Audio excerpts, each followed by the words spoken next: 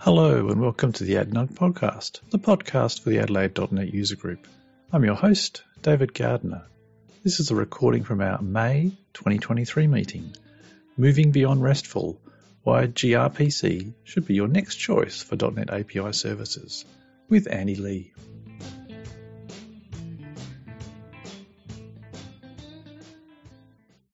So gRPC, I've been doing, honestly, I haven't spent too much time on it because I was busy a lot of different things and family too. A bit about me. I'm coming from China, that's 15 years ago. I had a talk about 7 or 8 years ago on a different topic. That was pretty awkward because my English wasn't that good. I wasn't able to actually convey the message in a proper way. Hopefully tonight is not going to be catastrophic failure or kind of thing.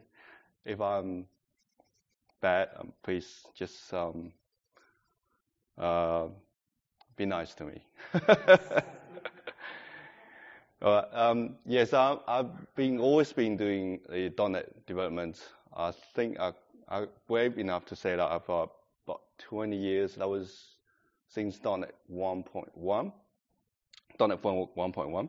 And along the journey, I've tapped into all sorts of different other stuff, including things like web, or a little bit back-end, the cloud, and other stuff. I've always been in Adelaide. I have 3 children. Have a family here, so kind of I can say I'm a local people here at Adelaide. Before I start, just do a bit survey. Let's see. Have you used gRPC before? If you heard about it, hands up, please. Yeah, I would imagine most of us already heard about it. If you've been experimented already? No? Not even one? I would say none of us are in the production. So this is why we're here for. And I have a different script when I prepare. I'll say, if you have it in production already, you know everything about gRPC. What's the point to come here? Have you know how old the gRPC is?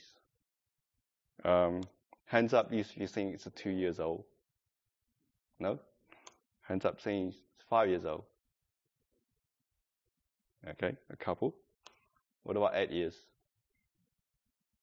So you guys have been researching before, right? Yeah. The answer is 8 years. So it was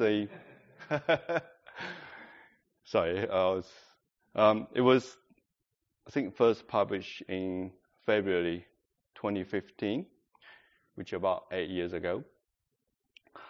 The gRPC itself has a different component to it. It's called protobuf. But gRPC doesn't need to have protobuf because protobuf is just an encoding kind of technology alongside with gRPC. So you can use a different encoding, a deserialization thing along with the gRPC, or you can, if you use protobuf itself, you don't have to use gRPC. You can also use for different purpose. So, a bit of agenda. Of course, we're going to introduce a little bit of gRPC. I'm trying to do a lot of things, things like having a sample project and having some Python client, having some web client, doing a bit JSON transcoding. Hopefully we can cover most of them. If we can't, that's okay. I guess we can always learn from YouTube.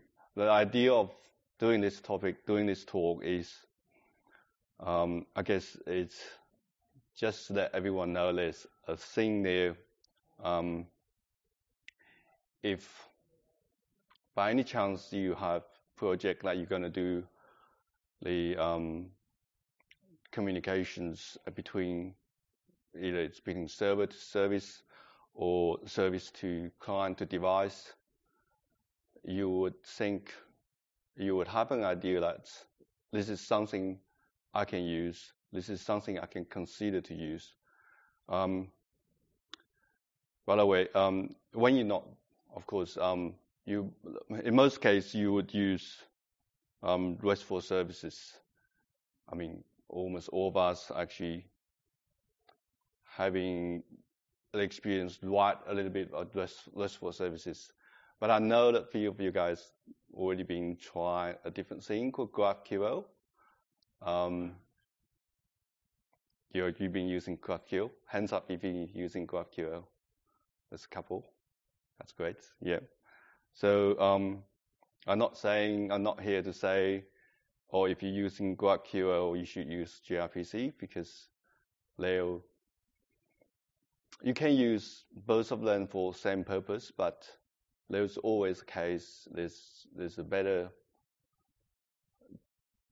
kind of justification to use one or the other. So gRPC, I don't know, some people say G stands for Google, because it's first developed in Google and the Google released that as one of their products. But someone say G actually doesn't stand for Google. I don't know. I didn't search for that. Maybe something else. But that, I guess that doesn't matter as long as it works for us. So it's I guess a gRPC is come out from the internal kind of product from Google called Stubby. That was being around for many, many years, because Google thinks RESTful services is not good enough for them, and they want something high performing. They want something that is actually works better for them, I guess, for their microservices kind of architecture in a services environment. But publicly, if you're interacting with the services with Google, most likely we will still interacting with the JSON services, which is RESTful services. Sorry. So a protobuf is a different thing. Started 2001 in open source in 2008. I guess protobuf is kind of older than gRPC. Let's just. Okay, we're going to create a gRPC service project. We're going to start from there. So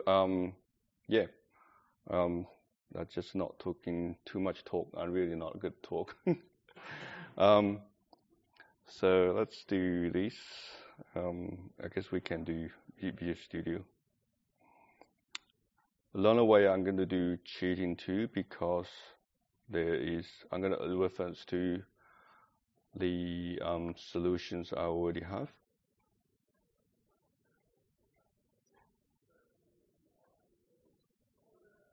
Okay, cool.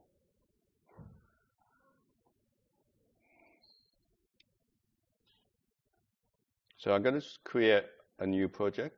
Of course, Visual Studio has the built-in template for gRPC.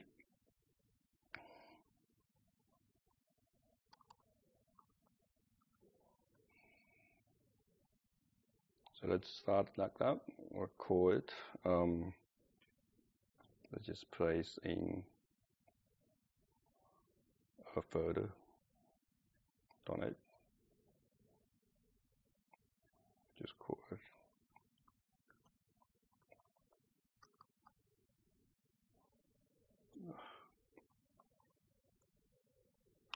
Will this be too small? Or is it just enough? You good? Yeah. Make sure choose the right thing. No Docker. No top level statement.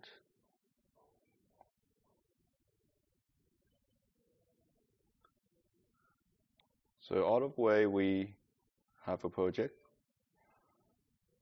And in the project, you give us some kind of a basic thing to start with.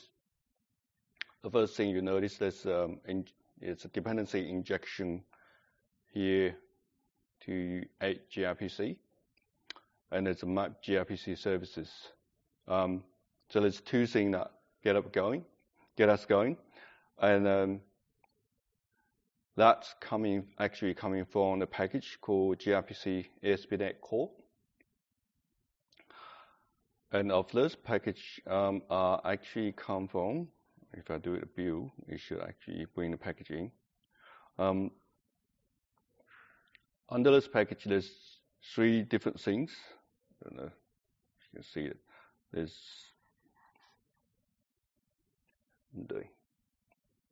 I lost my mouse. That's okay. There's Google protobuf. That's it's the thing that's in doing the serialization, deserialization, or code transcoding, or whatever you want to say.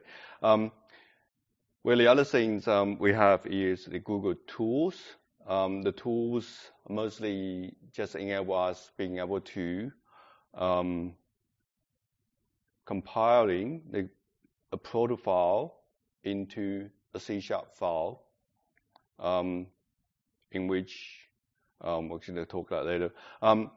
There's also a client factory what we actually needed to do is to enable this is coming from actually that's the code actually have us to run the server code. Sorry. Yep. So let's have a look at the services here. You see it's coming up, give us the greet.proto files. That's the service definition, or I usually call it a specification of the services. And with that, it will give us, generate the file like this, generate a C# services file like this, which is going to place under the, it actually get placed under the code generation under the protos. There's 2 different files here.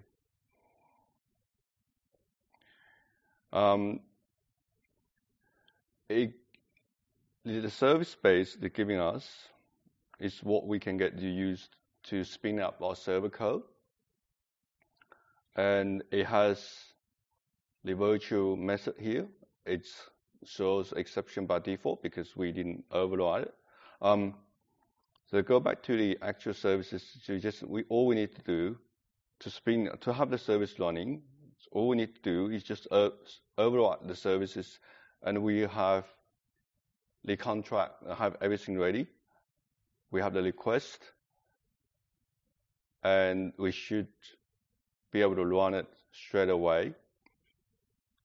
I'll click that button.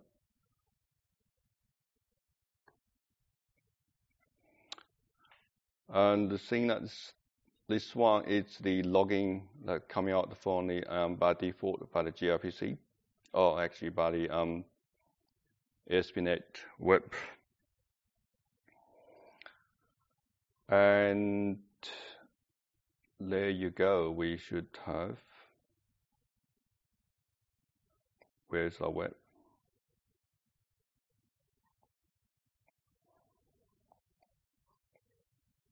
We should be able to access this by opening this one.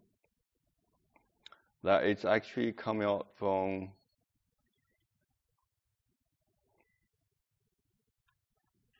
the programs. There's a map get here that's coming out from here. So it actually tells us we can't actually interacting with gRPC from the browser because by default, a gRPC hasn't got that capability to interacting from the browser straight away. So I'll show you later on how to enable such a thing. But for now, let's just try to call it with Postman.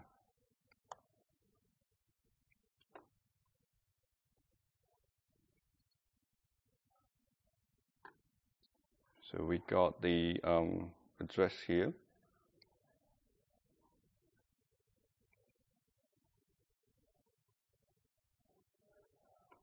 Okay. There's nothing here. Let's just create.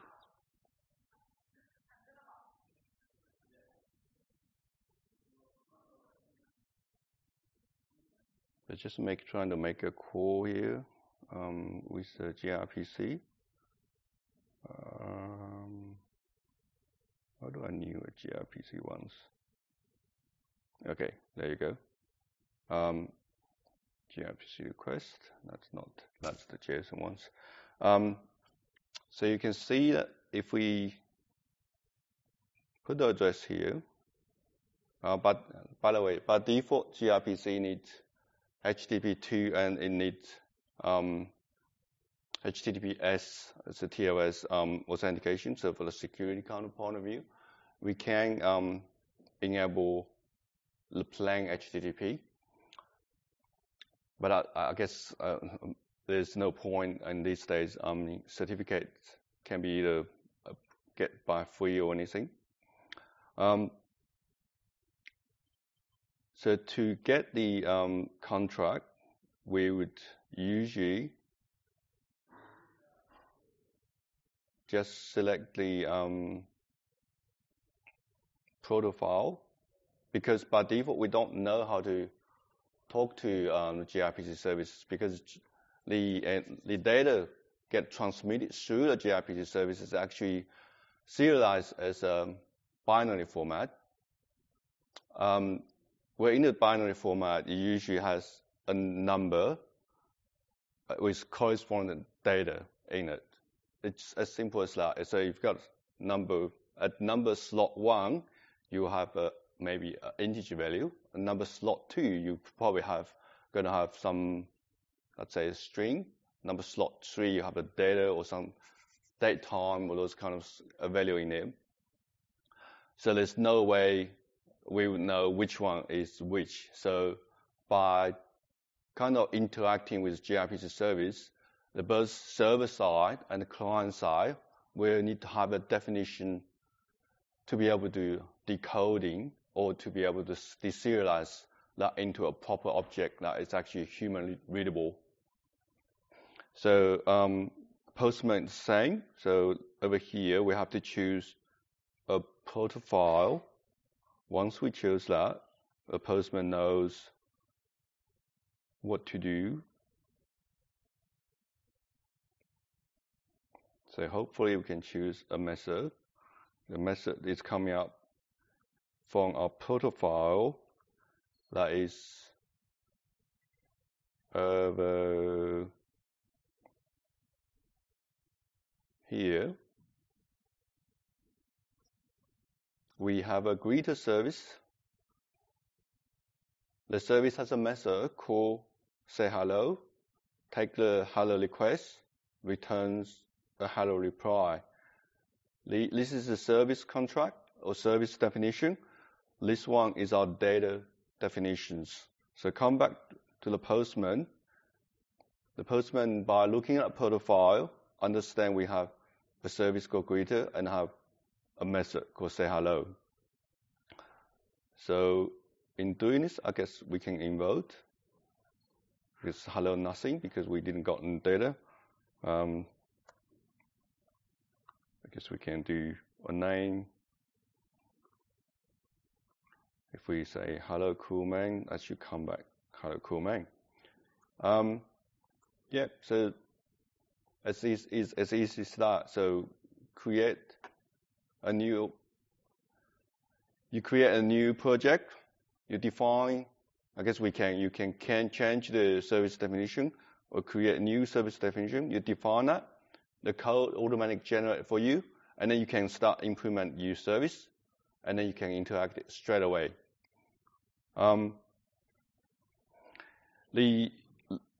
we just do the MS project the project system is smart enough to work it out. The code generations, because we have in the project file, you have the protobuf item that include the files, and we say generate the services or the server code for me. The code generation actually have a few different things. We can actually generate client code, or we can do both here. So once we change, let's say we change the both, and if we close that, and we have the build flag, we can actually go back to the generated code. If we're inspecting this, it's actually generate a client code here straight away for you. So yeah, I think I'm still in the Postman. I guess I'll do another cool thing. I think this is relatively new feature called gRPC reflection services. It was always there, but it wasn't actually in .NET. So what it's doing is actually it's publish the services, additional services on the top of existing gRPC services so that you can actually do service discovery without taking or need to have that profile. Similar to what you usually have with the Swaggle or Open API kind of arrangement over there. Let me think. I believe to enable such a thing, we will need to introduce a new gate called gRPC reflections.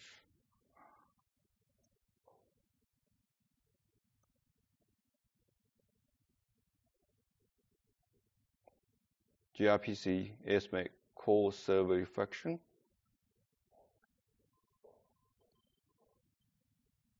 Okay, and then in the program file, see, I need to cheat because I can't remember everything. Where's my cheating project here?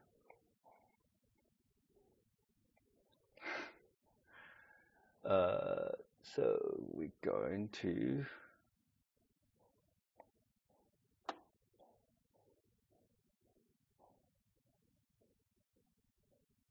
we need to add the service gRPC reflection.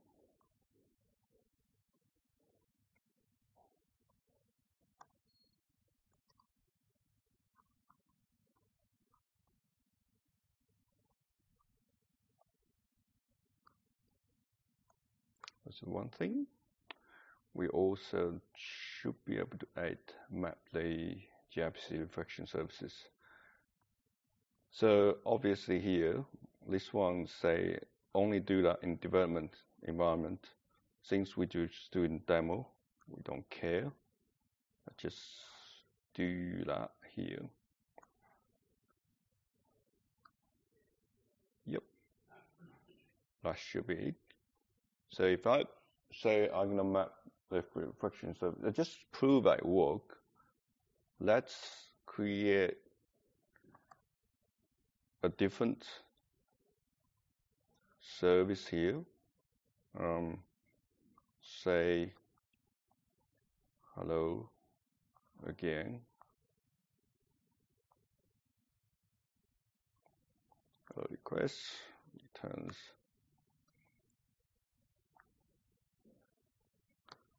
So we can save that, view that, and we're going to just override it.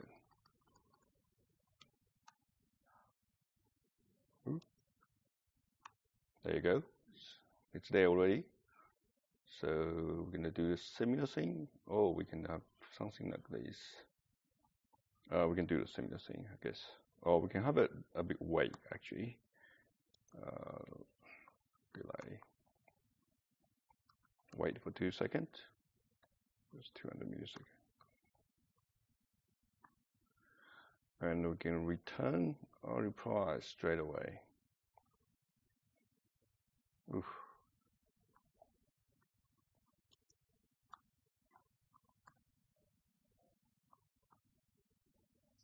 It's quite small, isn't it?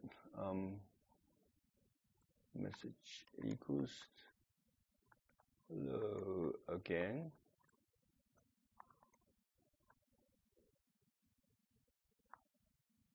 Always want to do this. I'm used to it. So after that, if we run the services, what? If we run this, go back to a postman, there's no say hello to you, but if we say change the service definition, you can use server reflection. So once we did that, we should be able to say hello again. And then go back to here. If we invoke that, it's going to take 2 seconds. That's what you do. Say hello again, cool man. So this is one of the cool things that I added recently, which I'm quite excited about. I think this is something that will make it into kind of the next level of the service discovery between the services, or if we want to give it to customers, they say, oh, here's the URL, do your own service discovery and generate your own code. We don't care. It will work, of course. Be honest to you, I haven't touched gRPC for almost 2 years. So this is completely new, something that I'm quite excited about, and something that I want to actually share. Let's go back to what we do next. I guess the next thing we do is let's create a .NET client. Let's call it and let's see how we go. So I'm going to create a new Justly console app.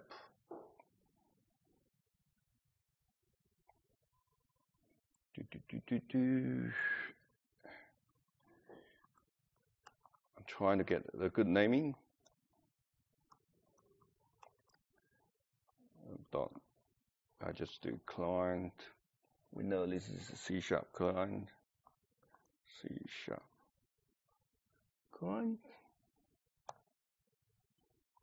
Okay, don't use that. There you go. I'm going to do hello world. I'm going to keep hello world. That's okay. So because we generate the both, that means I can kind of reference the server client. I know, but it's probably not a good practice. What should we do? Should we just reference the server, or should we generate an additional one? Let's do an additional one, because that's what I would usually do, because I don't want to actually having a client reference the server assembly. Let's just generate the client itself inside the assembly itself. So what we need to do is actually, we need to have reference to the protocol, and we need to have capability to be able to change that to server. Have a capability to be able to generate the code as it builds.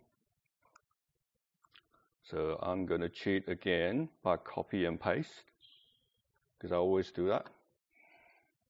So this is the piece of a code I can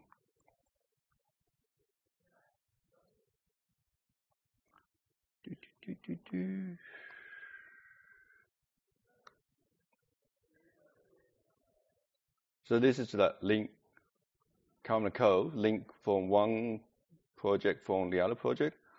But I guess I need to get the folder right, because we are in a different kind of folder. There you go.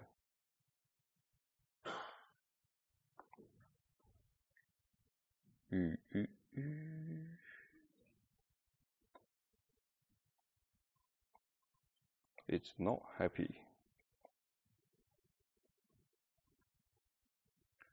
So we got the client and we got the web. Under the web, we got the Protos, which is something like that. It's not even showing. Oh, let's just try the hard way. Let's see what went wrong. 8. Existing item. Go to the web project. Choose the profile. I guess it's not. Choose the everything. Go to that one. Add this link. So what went wrong? Suppose include. That's right.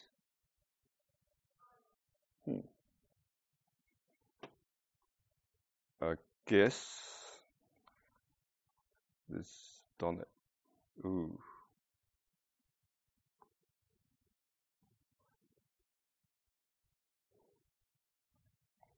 I don't know what's going on. Let's just forget about this. And let's just use our old ways to do it.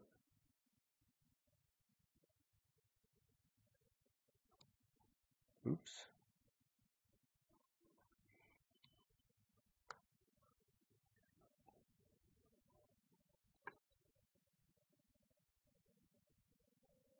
I like to have it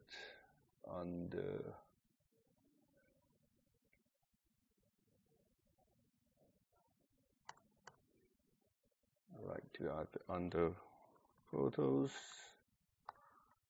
the Greek photos. It's been funny. What do you expect?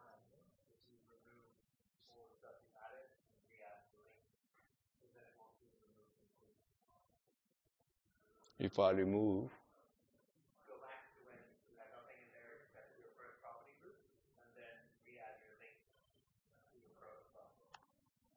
oh, okay, just us, okay, well, let's do that.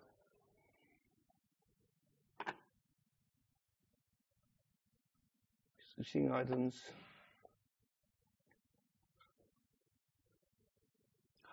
Oh, I think this we got the file structures not quite right. Let's go. It's all messed up. I guess we can fix it.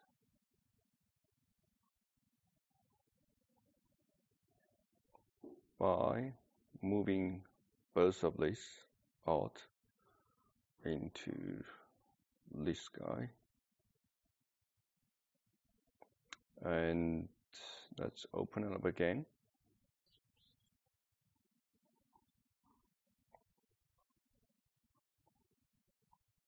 And let's just do this thing again. Hopefully it appears. No. Give up. Just remove this one. Let's just add the definition file. The proto file. And the right photo, choose the right file. Let's add this link. There you go. Behaving like the right thingy. Let's just place that on the same kind of photo structure. Yep, there you go. It's behaving now. It's none at the moment. That's okay, but because we need to add a new get reference to enable the code generation. I believe that is. There's few things. We need Google profile, we need client, and we need tools. We need 3 of those things. Let's just do a separate icon group.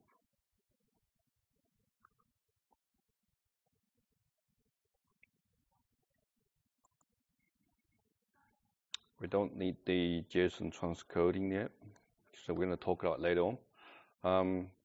So we need to change that to protofiles to enable the code generation.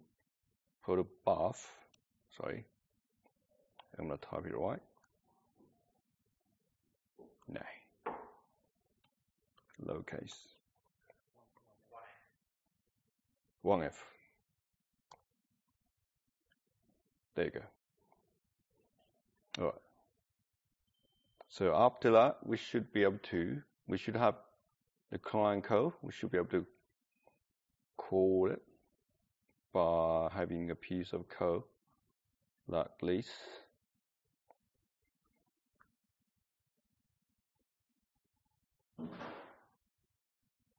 There you go. And to be able to do that, we need the channel. Or just having a server address.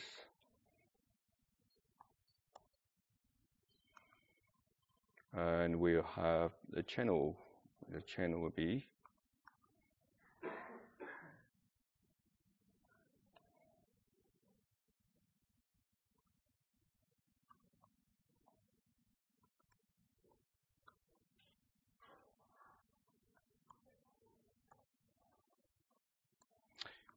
Yep, so to be able to call the gRPC services, all we need to do is create a channel and create the client object and invoke the method. And then we should be able to get the response straight away from that object, from the channel. In talking about channel, when the gRPC client, by default, interacting with the server or services, by default, it's HTTP2 only.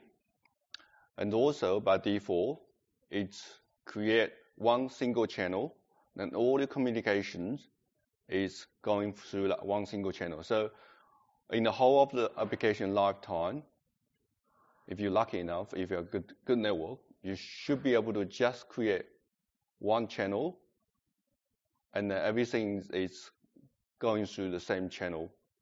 Similar like what we're doing with the socket communication or all that other kind of communication. All the heavy lifting is take care of the client code generated for you, and we don't need to worry about whether the channel is going to disconnect, because it's automatically reconnect itself if it's disconnect.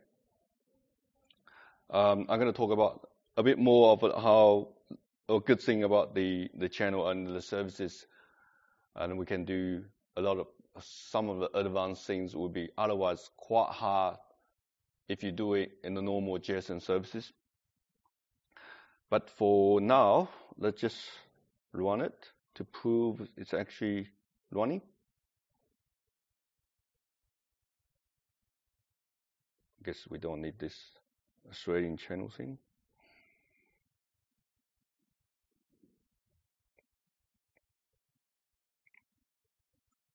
There you go. There is the server is still running. Where's our client code? Oh, okay. It's running the server, but not running the client. Let's just invoking it from here. Or we can have a do startup. That's okay. Both of them. Okay. CD client .net 1.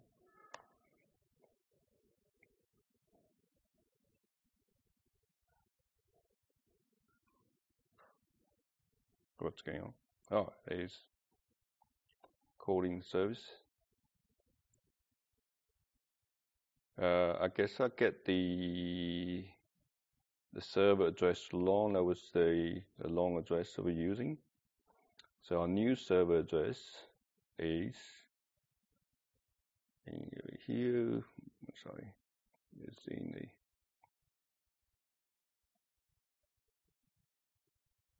it should be 77335. not 37. So we can stop that one and just start running again. There you go. It's coming up. Say hello. So if we look at the logging from the service, we didn't enable logging. That's okay. So this is how easy it is actually having a .NET client code. Because all we need to do is reference the protocol, generate the client, just invoke and call the client straight away from there. Let's see, what's the next thing we're going to do?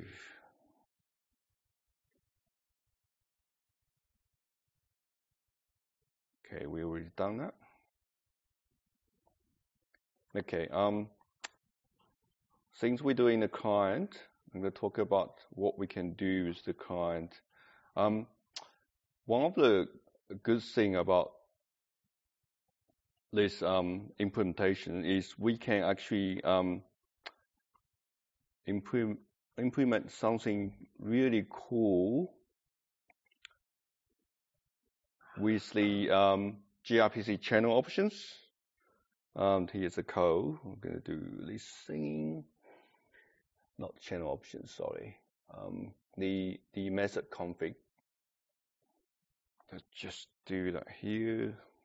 I'm going to do. Am I doing nothing? So let's do this. So in this method call, I'm going to say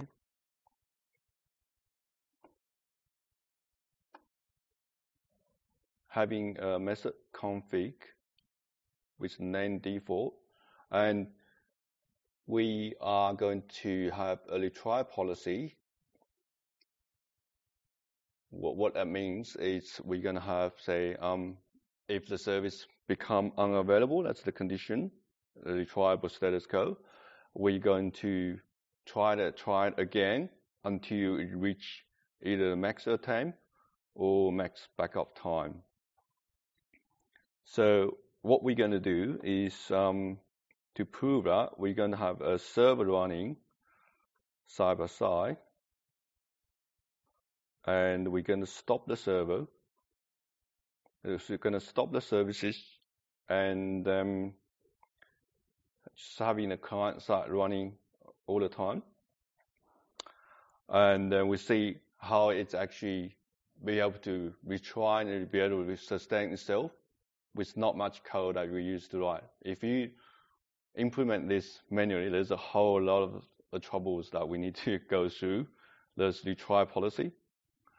I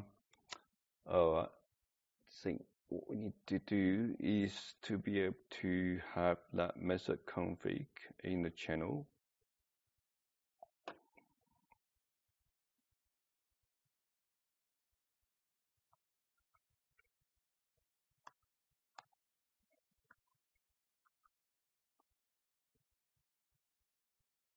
So we're going to have next to the channel.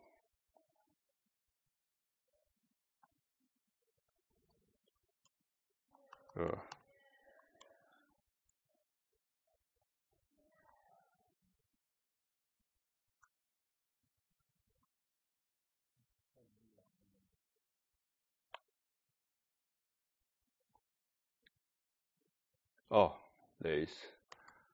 Okay. Now we have the channel config with policy. Now I'm going to, let's just go into have the server here. Going to spin up server here. .NET 1.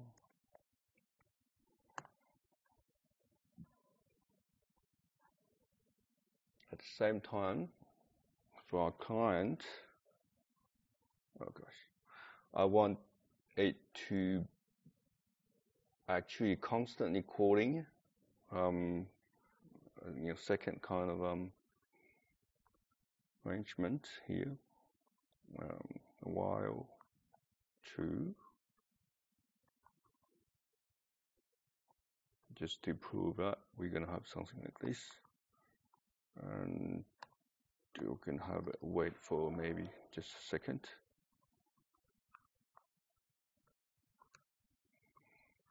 All right. So we're going to have it running. Oh, got it long every time. Let's just start with this, actually.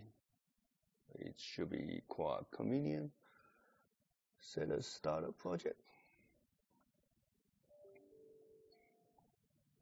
All right. Here's our client. And there's our server. So if I stop the server, it's going to be trying that. And but it's not dying. It's not giving exception because it's keeping trying. If I run the server again, you keep going. So that's the great thing. So if you have, let's say, a server, it's upgrading or somehow you have restarting itself, you will still have very robust, having a reliable kind of client to be able to reconnect, to be and just keep going by itself. Cool. Let's see what's the next thing to do. The next of the kind of cool thing is the cancellation. I haven't done a cancellation code. I have nowhere to cheat, but I'm trying to get the cancellation. So what it means that if the server takes forever to do things and the client doesn't want to wait that, I can just cancel that thing.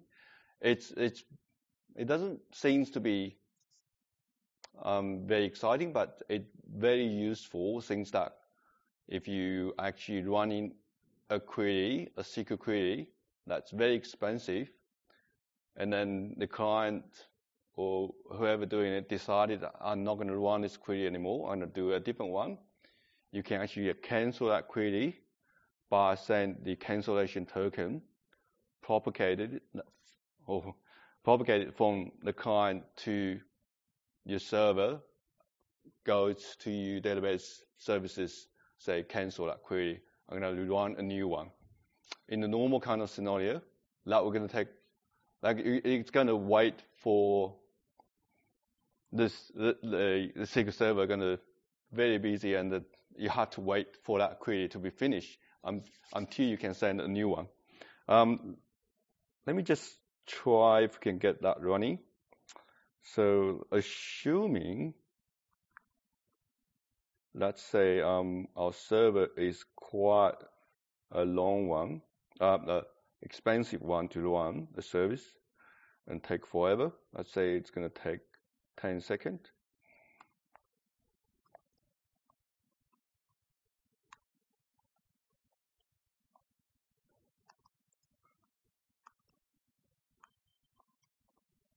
Let's just do a bit longer. Let's say 20 seconds, just in case we can't demo that. You okay? Oh, we don't need that anymore. Sorry.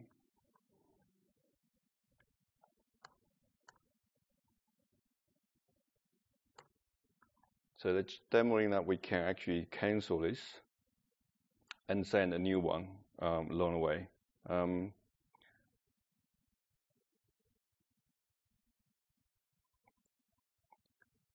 It is not actually. I'm going to do, we just prove that we can receive the cancellation token. We're going to spin it up and keep going. We're going to set breakpoint to prove that there's a cancellation token coming in, and then we can actually cancel on something. So let's just do something like this. Okay.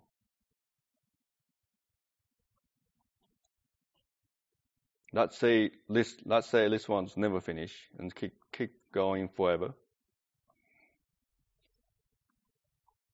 And so, let's give a warning. Does it build? Yes, it does. No. Because we need to stop the service here. All right, it's built. That's okay.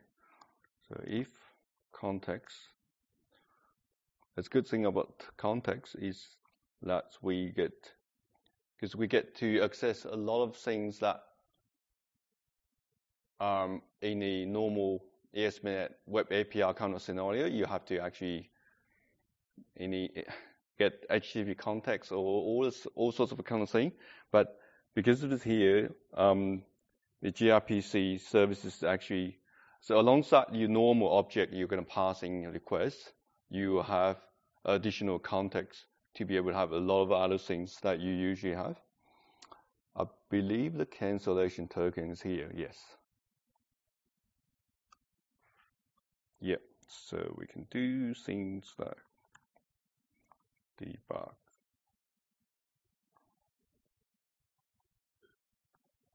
Dot attach. Or debugger. Dot break. Okay, so we're going to have a server running, and hopefully that server is going to go forever because it never finish. And we'll be like this in a debug kind of mode.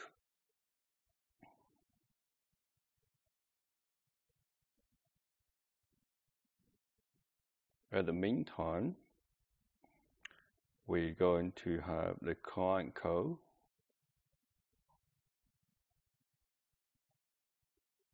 to call it. We don't do while true now this time.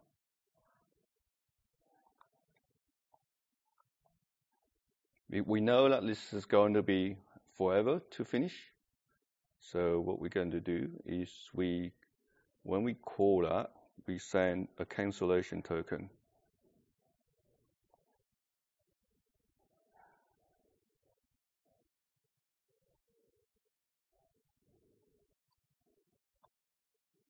New, we should be able to have a cancellation token passing here. Core options. With it?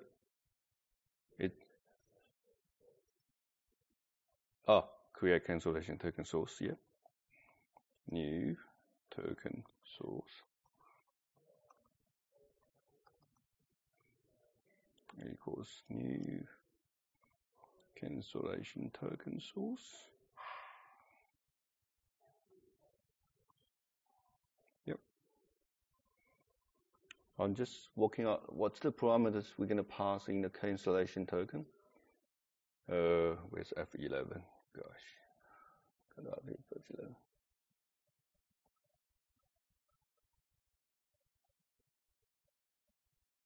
So obviously, probably the core options. Inside the core options, yes, we have a cancellation token there. So let's just do that. Core options, we're going to have passed in, new core options. Cancellation token.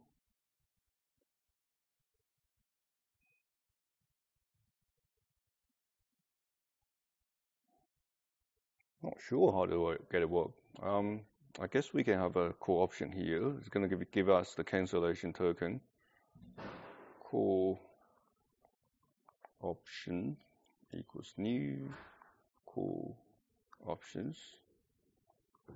And then we can pass this core options into here.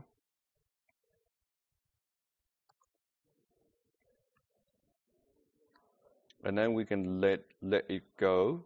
So by default, this should never get out. It should go forever. Yep. Which is expected. We should be able to put the breakpoint here and knows that it actually goes forever. There it is. It goes forever now. So cool. Now let's stop this client. Let's just hopefully. As you notice that when we stop the client, it actually send the cancellation token. That's the default behavior, of course. But we can actually stop it programmably let's say we're going to say spinning up a task, a separate process to do cancellation in maybe a few seconds. Task.run. Going to be start. Okay, in here is task.run. We're going to do token source dot cancellation token.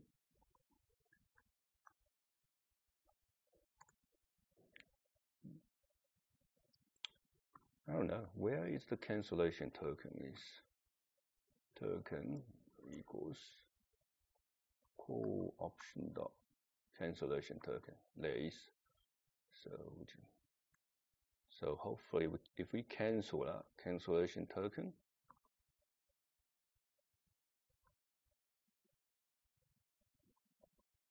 how do you cancel that?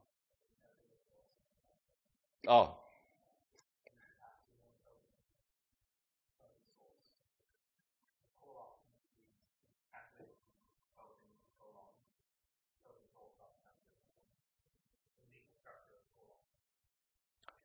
Oh, we can pass in a cancellation token here. Oh yeah, let's of course. Thanks for that. Token source dot cancellation token dot token. There you go. Now we can have token source.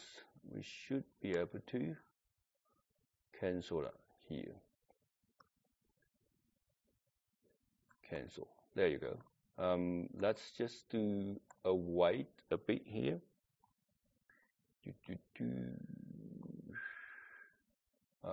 Process. I'm going to do a wait.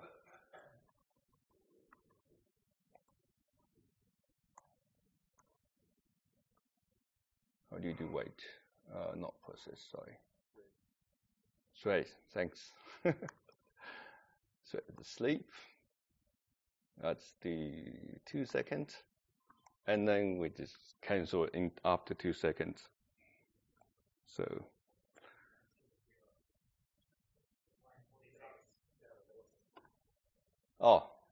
that'll be too soon. Okay. There you go. So we're going to run this.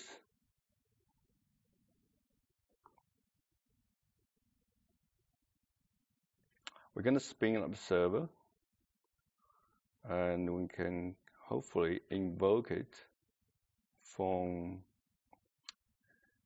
our code somewhere. All right. We're going to spin up the server to ensure that it's running. And then we're going to, so it's going to break anyway in 2 seconds. So let's see.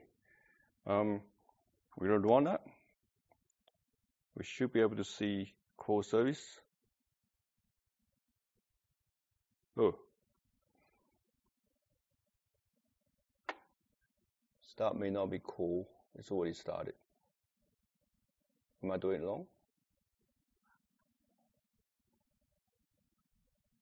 I should be able to just do task and run, isn't it? Let's just do like this. It's going to start anyway straight away. So let's start the server. And then run a client. Hopefully in 2 seconds, we're going to see the breakpoint. There you go. It's got cancelled. So this is how easy you can do such a thing. I know you can do it through the RESTful JSON services, but you're going to have a lot more kind of control and a lot more kind of code to be able to do this. But this just give us this kind of thing out of box, which is super duper convenient. Right? I guess let's think. The next thing, what are we going to do next thing? Python. So one of the beauty of the gRPC, because it's using the protofile as the kind of definition, is that you'll be able to take a protofile using the proto-C tool to be able to generate a client for each of different kind of languages. All those normal languages, or not normal, just mainstream languages, all have the client generations. So it will be super convenient. So if you're developing the services that you want to use gRPC, and you know that you got a different kind of client or different kind of people that will using different language to interacting with that services, what you need to do is having a protocol somewhere and take that protocol, generate each of the client for different languages, and then just giving to the people to start using straight away. Another good thing about it, I guess, is if you define the services straight away, you don't need to have your server ready to be able to give it to your client, to give it to the people that are doing the client development, to be able to start their development straight away by using the client generated, by using the service contract that predefined even before the server is available. So just to do that, we're going to, let's say we're going to have the Python client. To be able to do such a thing, I'm going to do VS Code, hopefully. So we're going to create a new folder. So .net.python client.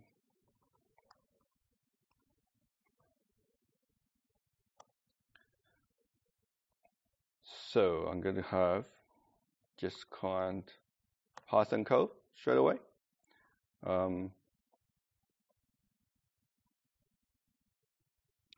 But before we do that, we need to generate the client code. So with the Python, the client generations, I'm going to go back to cheat again, is to be able to do the client generations, we need to do with the Python, with other languages. C# give us out-of-box, but under the hook, it's called Proto-C tool, which has come from the Google. And Microsoft obviously have quite a heavy contribution on that side. With the Python, we need to use the gRPC 2.proto-C, which is a bit special for Python, but that's okay. I'll cheat by copy this file and take that into our place. Hopefully you can run. I'm going to tidy up the path. So we're not going to copy the proto file. We're going to remain that in the single place, but we're going to tidy up the file. So we're going to generate the client from this photo. So I actually write this piece of Python generation script using what do you call OpenAI thing? ChatGPT. Sorry, I'll cheat always. So under the hook, it's actually calling Proto-C with the directory as Python out kind of parameter and gRPC Python out. I'm going to see where it actually runs. It'll be embarrassing if it's not running. Let's do Python generate.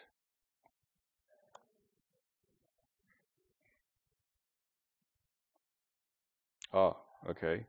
So the tooling, I have a piece of code to make sure this tooling get installed. Let's just copy that and cheat again. Let's just copy all this to have it ready.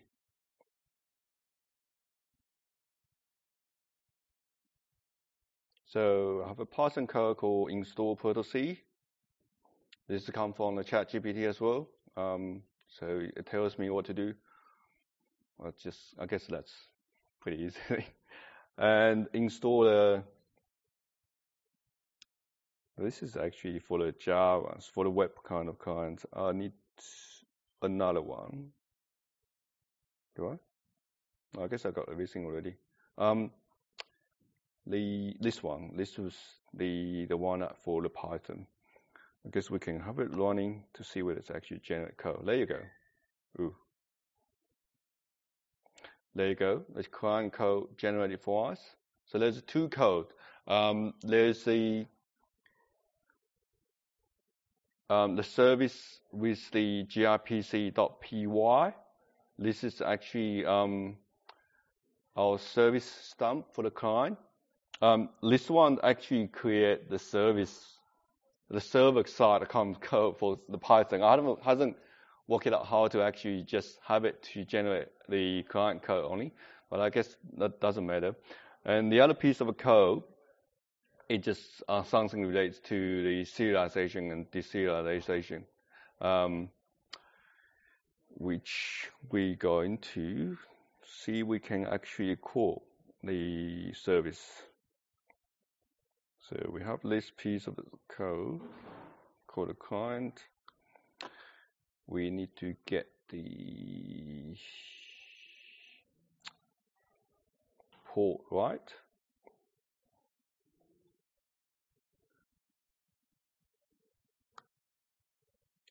Well, we also need to copy the certificate. So because it's using the HTTPS,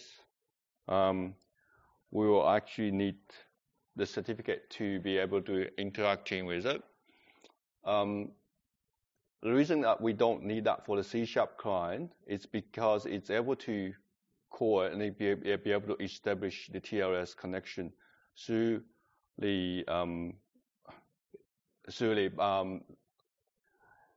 service call and be able to get the public certificate from there.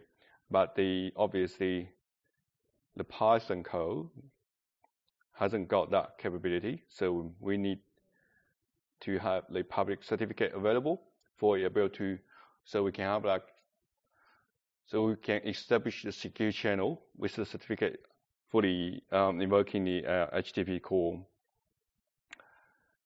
So that looks that okay now. We can actually have it go to call it. See how it goes. We don't need this for now because there's no such a thing really. Yeah, sorry.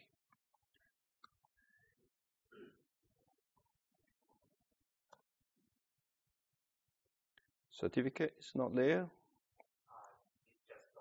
Oh, okay.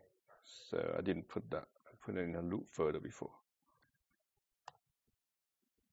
There you go. Not singing the share. It wasn't belongs to the share. It was because it's actually great PB2.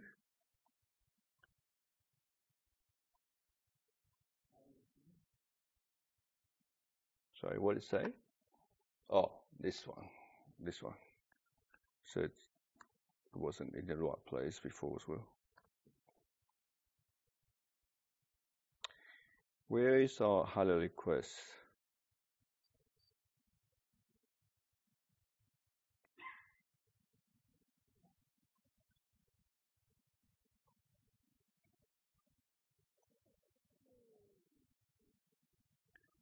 I guess we got additional kind of underscore there.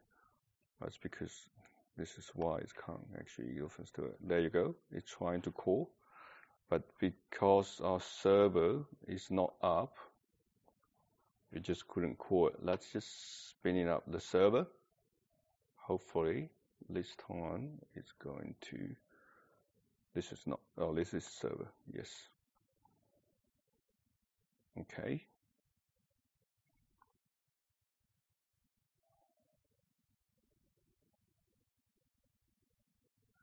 Is it running? Yes, it does. Oh, what's going on? Because our server is super slow, isn't it?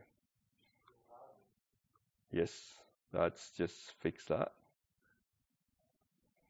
There you go. We don't need that. Sorry. Just comment this out, and let's just run the server from here. And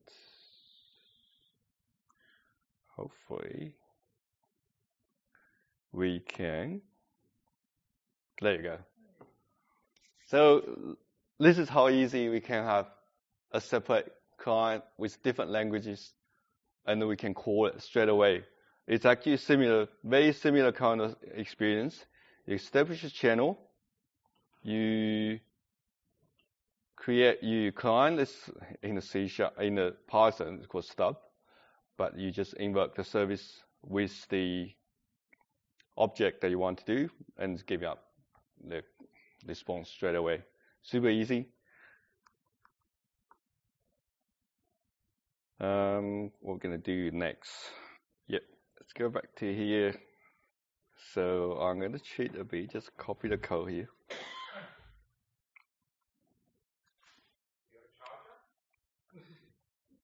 Charger. The power icon is insane. Oh, that's fine. It's probably not enough power for this laptop. Yeah, weak charging state. That's okay. I'm hoping we can finish that with that. But if we can't, we just finish it. I guess there's no alternative. It's already late anyway. Let's create a folder. Oh no, that's not what we want. Okay, new folder.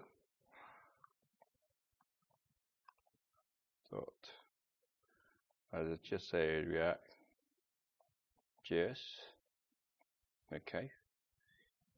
Let's just go to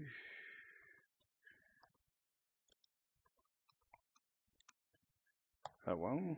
We're going to create the app. Oh, I guess we can do this.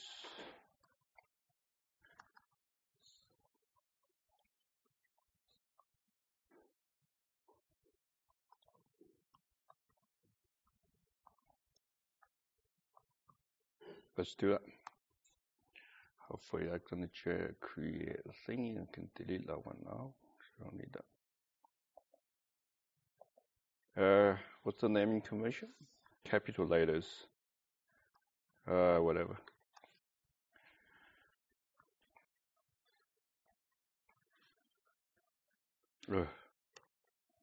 Not used to this keyboard. There you go. Because we don't have a capital. Oh, you do. There you go. Come on.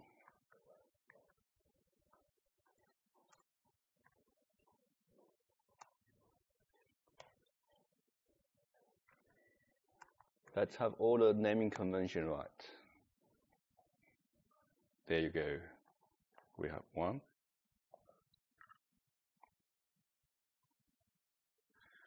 And we should be able to. So to be able to do that, we need the two kind of singing, the gRPC web and the Google protobuf for the serialization and deserialization again. Hopefully that doesn't take a long time. What's the time now?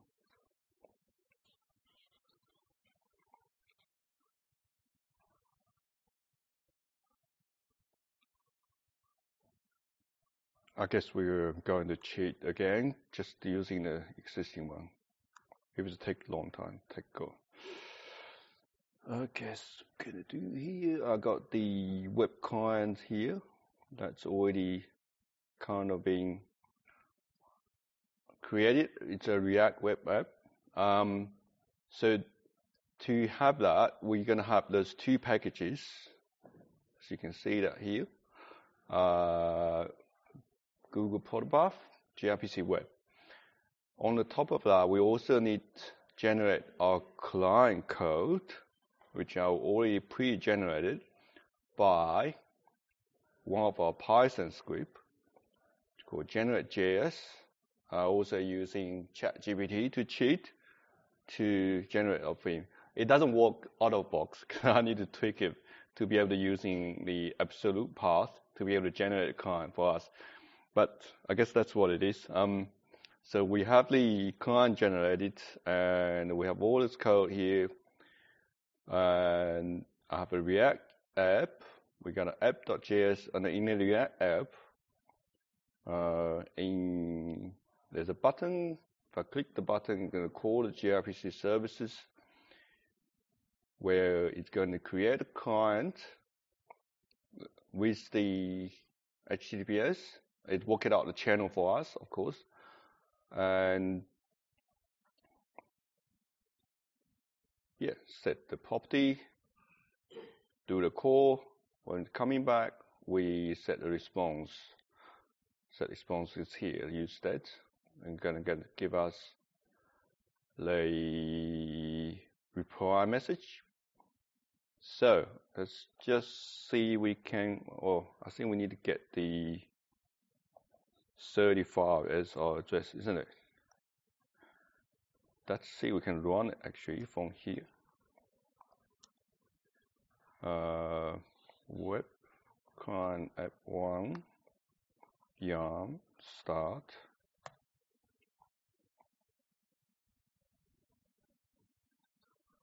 There you go. So another just cool guy again. So hopefully you're going to work. I'm going to send that request. Is our server running? It does. It's kind of error. So what error do we have? We have error says connection refused. The reason it's connection refused is because we haven't enabled the gRPC web channel, which by default it won't let you to connect. So to be able to do that, we cheat again to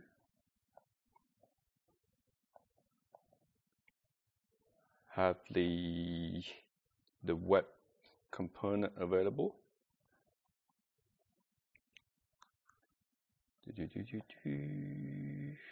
Let's stop that.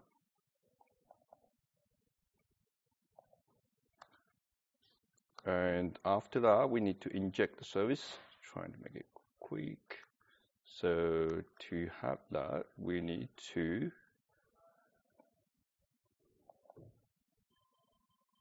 add there's a whole lot of code here. Add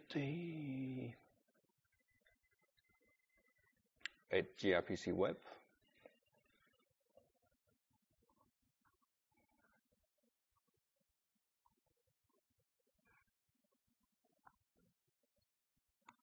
We also need to use routing in this case, so it knows where to go to. We also need to use calls because we are actually calling it from a different web. Otherwise, it gets blocked. We also need to, in our service, we need to enable the gRPC web and then enable the calls.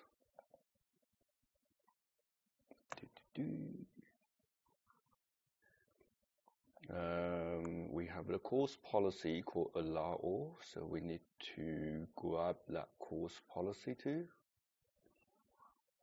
And there you go.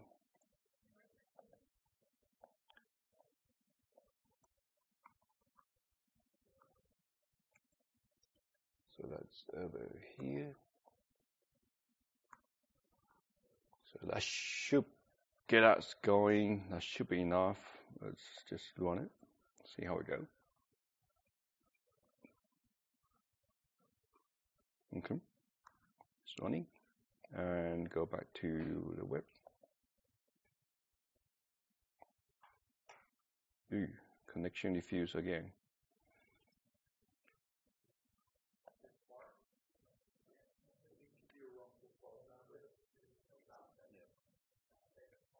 Look, was it? So change it already.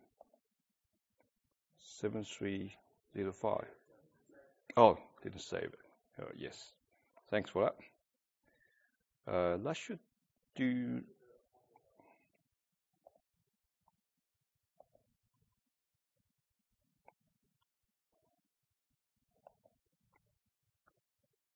Let's restart it. Okay, just in case.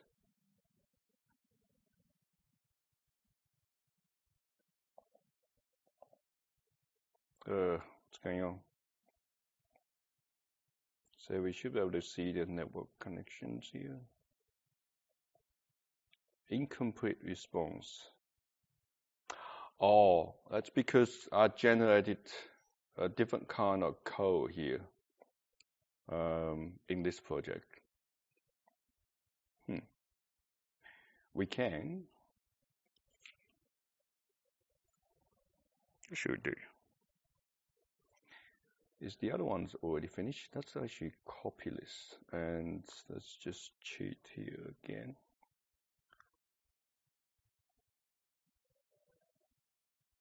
Is this guy finished? Oh yes, it's finished. Let's actually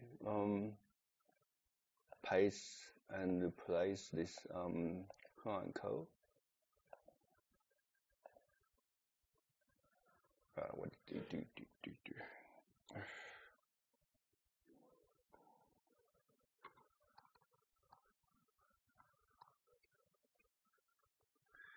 Annoying. Oh, could have change the other thing.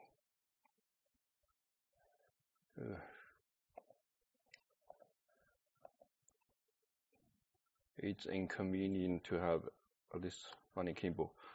So we have this code here. When we install, we need to install the thingy.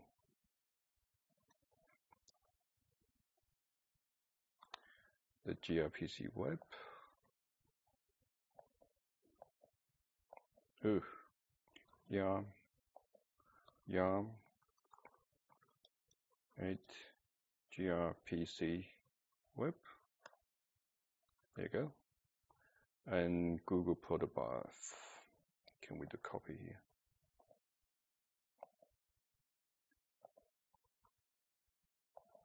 Yep. Paste. So we've got gRPC web, and we've got Google protobuf. What we're missing? We're missing the client code. So we need to go to the generate Python. We're going to have it, not Python, sorry. We're going to generate the JS. Where is our generate JS? Oh no, I need to copy that again, sorry. There you go, the generate JS.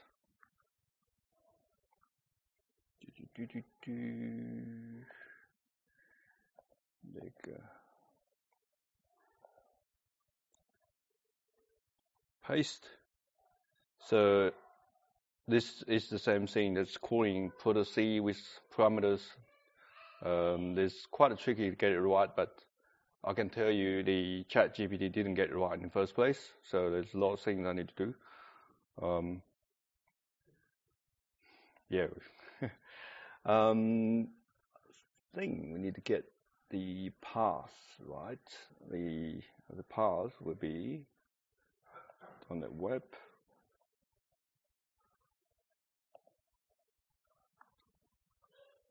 Photos, and I think we call it, this one, the web client.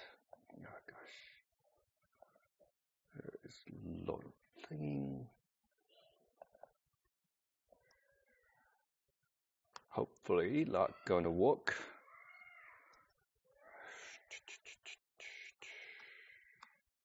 Python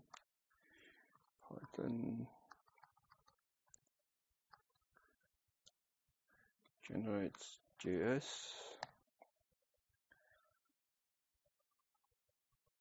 There you go. We got the gRPC client, and we have the apt. We have the dependency install.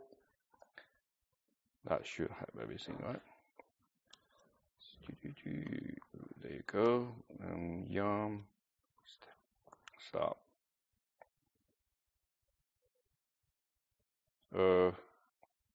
Yes, that's okay, because we have thing running in a different pool.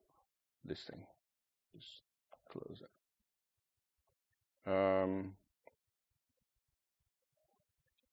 Okay, can resolve. I don't know what I did actually.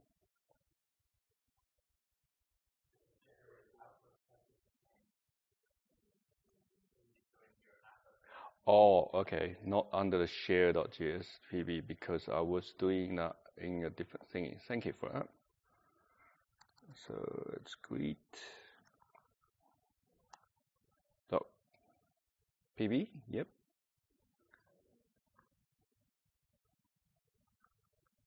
Is that running now? No. So what's not right?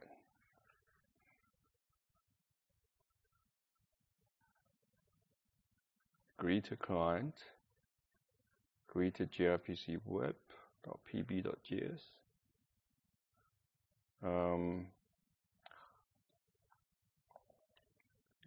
So this should be right.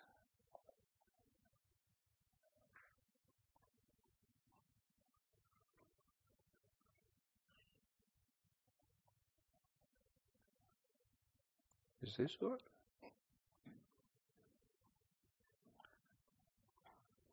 Yeah, it's got the greet a client and it's got, hang on, this is not right.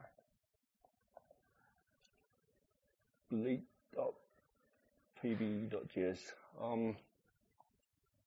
I don't know. I guess you can work it out. You can use your imagination. So this is how it works. I guarantee it was working. It was working perfectly fine when I was testing it. I don't know. Some of the things that doesn't work. I just couldn't actually. All right, let's go to the next one. So yeah, it's actually tell us enable gRPC web.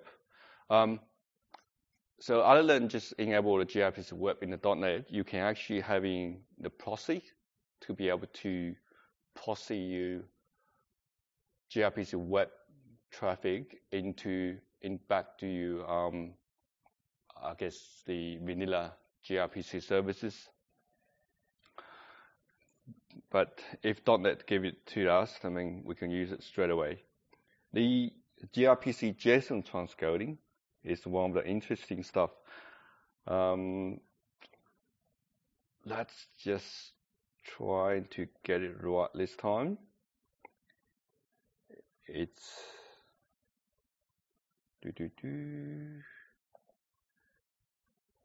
going to cheat again.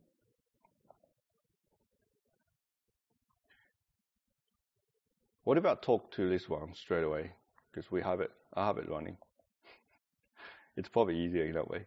So with the JSON transcoding, you'll be able to expose your gRPC services through the RESTful JSON services. And as on the top of that, you'll be able to have your normal Swagger or Open API portal. So you can serving your gRPC services alongside another set of services with your normal RESTful JSON services. So the options there. I mean, it doesn't say that if I use gRPC, I can't share my services with this normal traditional JSON kind of arrangement. So to be able to do such a thing, we need to define the annotations. So we would say list services, let's say hello services. We need to import annotations first. That's kind of a reference point. And then we need to have options as a services and have list services under the path of API grid and the name as the parameters. And on the top of that, we need to have the JSON transcoding. And if you want Swagger to be enabled, we need to import the Swagger kind. And then back to the program, need to enable the JSON transcoding somewhere. There you go. No, not that one. I'm sure there's a code in the enable JSON transcoding. Line 15. No, not. Yes, this one. There you go. Thanks for that. And once we do that, we need to enable the gRPC Swagger, and you'll be able to generate the Swagger documentations as JSON definition file, isn't it? And then we just use Swagger and use Swagger UI, and having the endpoint is the JSON definition in the endpoint. So it should give us something.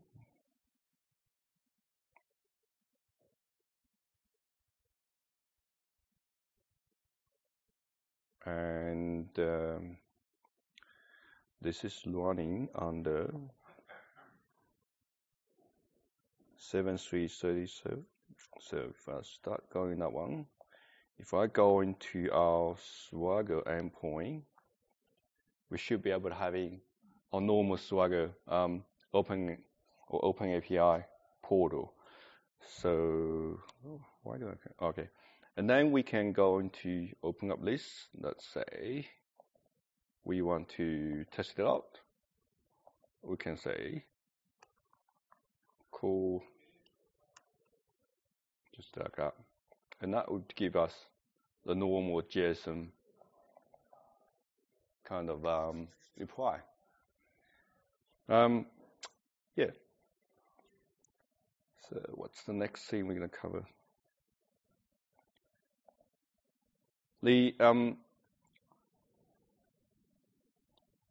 I guess we can have the JSON transcoding. The other thing, alternative we can do is having the gateway services to be able to take that gRPC channel and the services and translate into our normal JSON services or RESTful services. And we can have the similar kind of the discovery services that Open API portals do. We can have, I think I used to write a little Go code, the Golang. Having that implementation by default, we can actually having that plugin and have that gateway services running straight away. I'm not going to demo that today because I'm not good Go coder. Next one I'm going to show is the streaming. So one of the great things about the gRPC is support the streaming, the server-side streaming, client-side streaming, or bi-directional streaming. And that means you can open up the channel on the both place and both talking to each other simultaneously. If you're using RESTful services, you would either use socket or use polling or use probably slightly different kind of arrangement. The implementations is quite difficult from there, but one of the good things about this is the implementation about the streaming services is super easy. I'm not going to have the code. I'm just going to show you what I have here. So I have a document Pluto file. We're going to give us the document service. I'm going to pretend we have the download big document from server file as a server-side streaming. We just put a stream here, and you're gonna have the document list data. So once it's going, once you establish the channel, I guess the service, the core, we can have something in the server keep pushing the message out, and the client will just get it straight away. So to do that, all you need to do is why you override this, you're getting the iServer string writer. With this iServer string writer, you'll be able to write your data in that straight away.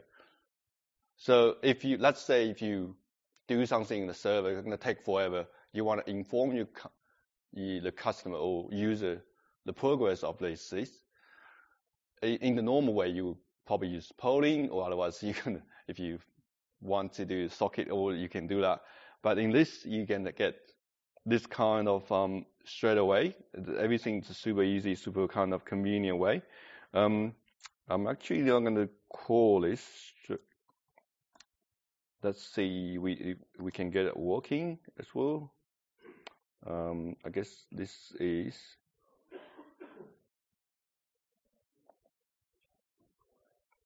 We're going to use this thing.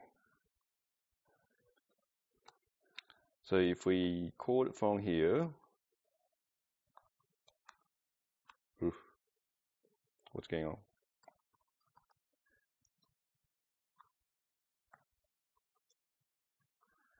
Yep, let's show it done it wrong. And you should be able to establish the connection. And then getting that data straight away. This is coming from the same one core, one channel, but everything's pushed down from the string. Similar thing, we can do the dual-way bi-directional streaming by establish something like this. Put a string on the server one, the core one, and got a string on the reply one. And when you're doing that, you can have your client code like this. So in the client code, you set up the async duplex streaming core. This is by default, the code generation is done for already. And then while you're doing that, we can. So this is the so we have the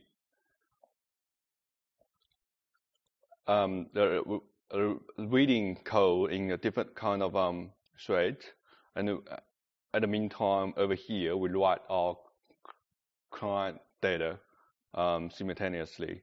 So this is the way that we can have kind of, I don't know, I mean, there's this. I'm sure there's a use case somewhere we can have a two-way kind of a communication, but this is super convenient and super. The beauty of this is the code generation and the gRPC channel that is going to create it, having all sort of the hard stuff. Let's say the connection need to be maintained somehow. If you have the network that it's keep dropping kind of thing, it will keep connection for you, and you don't have to write your own code to implement that yourself. Everything is there for you, and then you pretty much guarantee that what you write is what you're going to get, regardless what kind of network scenario or what kind of thing you're going to get. Yes. Let's just get it right. Okay. Other than that. Yep. All right. I'm not going to talk much about it. So you can do mock testing. It's super easy as well. All you do, you can mock the channel. You can mock the behavior of the core. Let's say, I'm going to mocking if I have the bad network kind of thing. It's all doable in this kind of scenario. And not only you can do mock on the server, the code generation for the client code is also optimized for the mocking testing as well. You can do middleware, let's say the middleware for logging, for the metrics, authentication, and more. Yes. The next one is the changings, versioning. Another good thing of the versioning of the gRPC is, let's say I have the service like this, and I have the message like this. I say hello request, but I think my name is not very good. I just change it to full name. But after that change, what the beauty of things, the client code does not need to be updated, because what transmitted over the generated code, not generated code, the serialized data is the number. It's the slot 1 have this data, slot 2 have that data. So the client code can still maintain the same thing, although it's called name, not full name. It still be able to interacting with the original gRPC services, the updated gRPC services with the original client code. So this kind of change in the product change, we call it non-breaking changes. So as long as you maintain the code and do non-breaking changes, you can have same kind of services with the old version of the client. Of course, if you have breaking changes, let's say you change the number here, or you remove a field, that field no longer exists, that's a breaking change. You might introduce the versioning or a different kind of things that where you usually have your JSON arrangement. To conclude that, so yeah, I guess we can all read. The development contract is pretty fine. It's very easy to manage. Very efficient binary serialization. The data transfer over the network will be a lot less than the JSON or the other kind, let's say XML, whoever did the WCF SOAP web services before.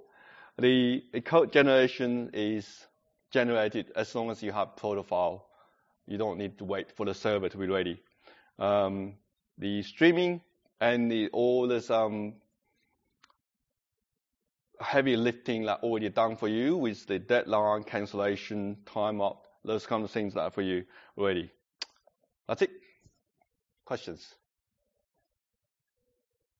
Yep. With the timeouts and the retries, Yep. does that integrate with poly.net policies? Not familiar with that. So just repeat the question. Poly. So is the question that does it interoperate with Poly, or does it need to use Poly, or? I'm not sure what's the Poly. I guess is it the ASP.NET feature? Yeah. Yes, I guess it's probably not, because what happened with gRPC is once it's established the connection, the channel, everything's happened within the channel itself. Maybe in the first connection, it may use that kind of thing, but what afterwards? Yeah, I'm not sure. Can't answer that. Yeah. Sorry. That's all. Had a question online from Zoib. I'm not sure I pronounced his name correctly. I apologise for that. Who's new to gRPC. He's just trying to figure out what is the difference between gRPC and REST. Is it the binary transmission of data, or is that the main difference, or? Yeah, I think this pretty much gives us everything. The protocol, that's pretty fun. I guess it's not gRPC. If we only talk about gRPC, it's the transmission protocol or transmission, what do you call it? I don't know. It is different. It's a binary format by default. Yeah, the gRPC web is a binary format too. but you can actually enable the text format, which is the base64 formatted binary. And if you take that base64 formatted binary, you can actually put a little website somewhere to decode it for me. You can see the slot 1 with this data, slot 2 with that data, but you can't work it out which one's what because there's no protofile in which that one. Protobuf is different. It's the serialization, deserialization technology. I think Dom actually mentioned you can actually having the GraphQL message transmitted over the gRPC protocol, or John, which is quite cool, I think. I don't know that before. Yeah. Yep. Yep. Thank you. I think the gRPC looks different from specified get full. So how do we align with gRPC? I guess. Yeah, no, you can't because I'll just repeat the question for those on yeah. the line. So, it's So really, in a RESTful service, you have get, put, or options. This all kind of a header in your header. No, you can't because gRPC is very kind of it's the action and the data. That's all we care about. If you want to have the get or the put, you can just put having a put method, put action, and the data with the put input. Yep. Cool. cool. All right. Well, would you thank Andy for his presentation? Thank you.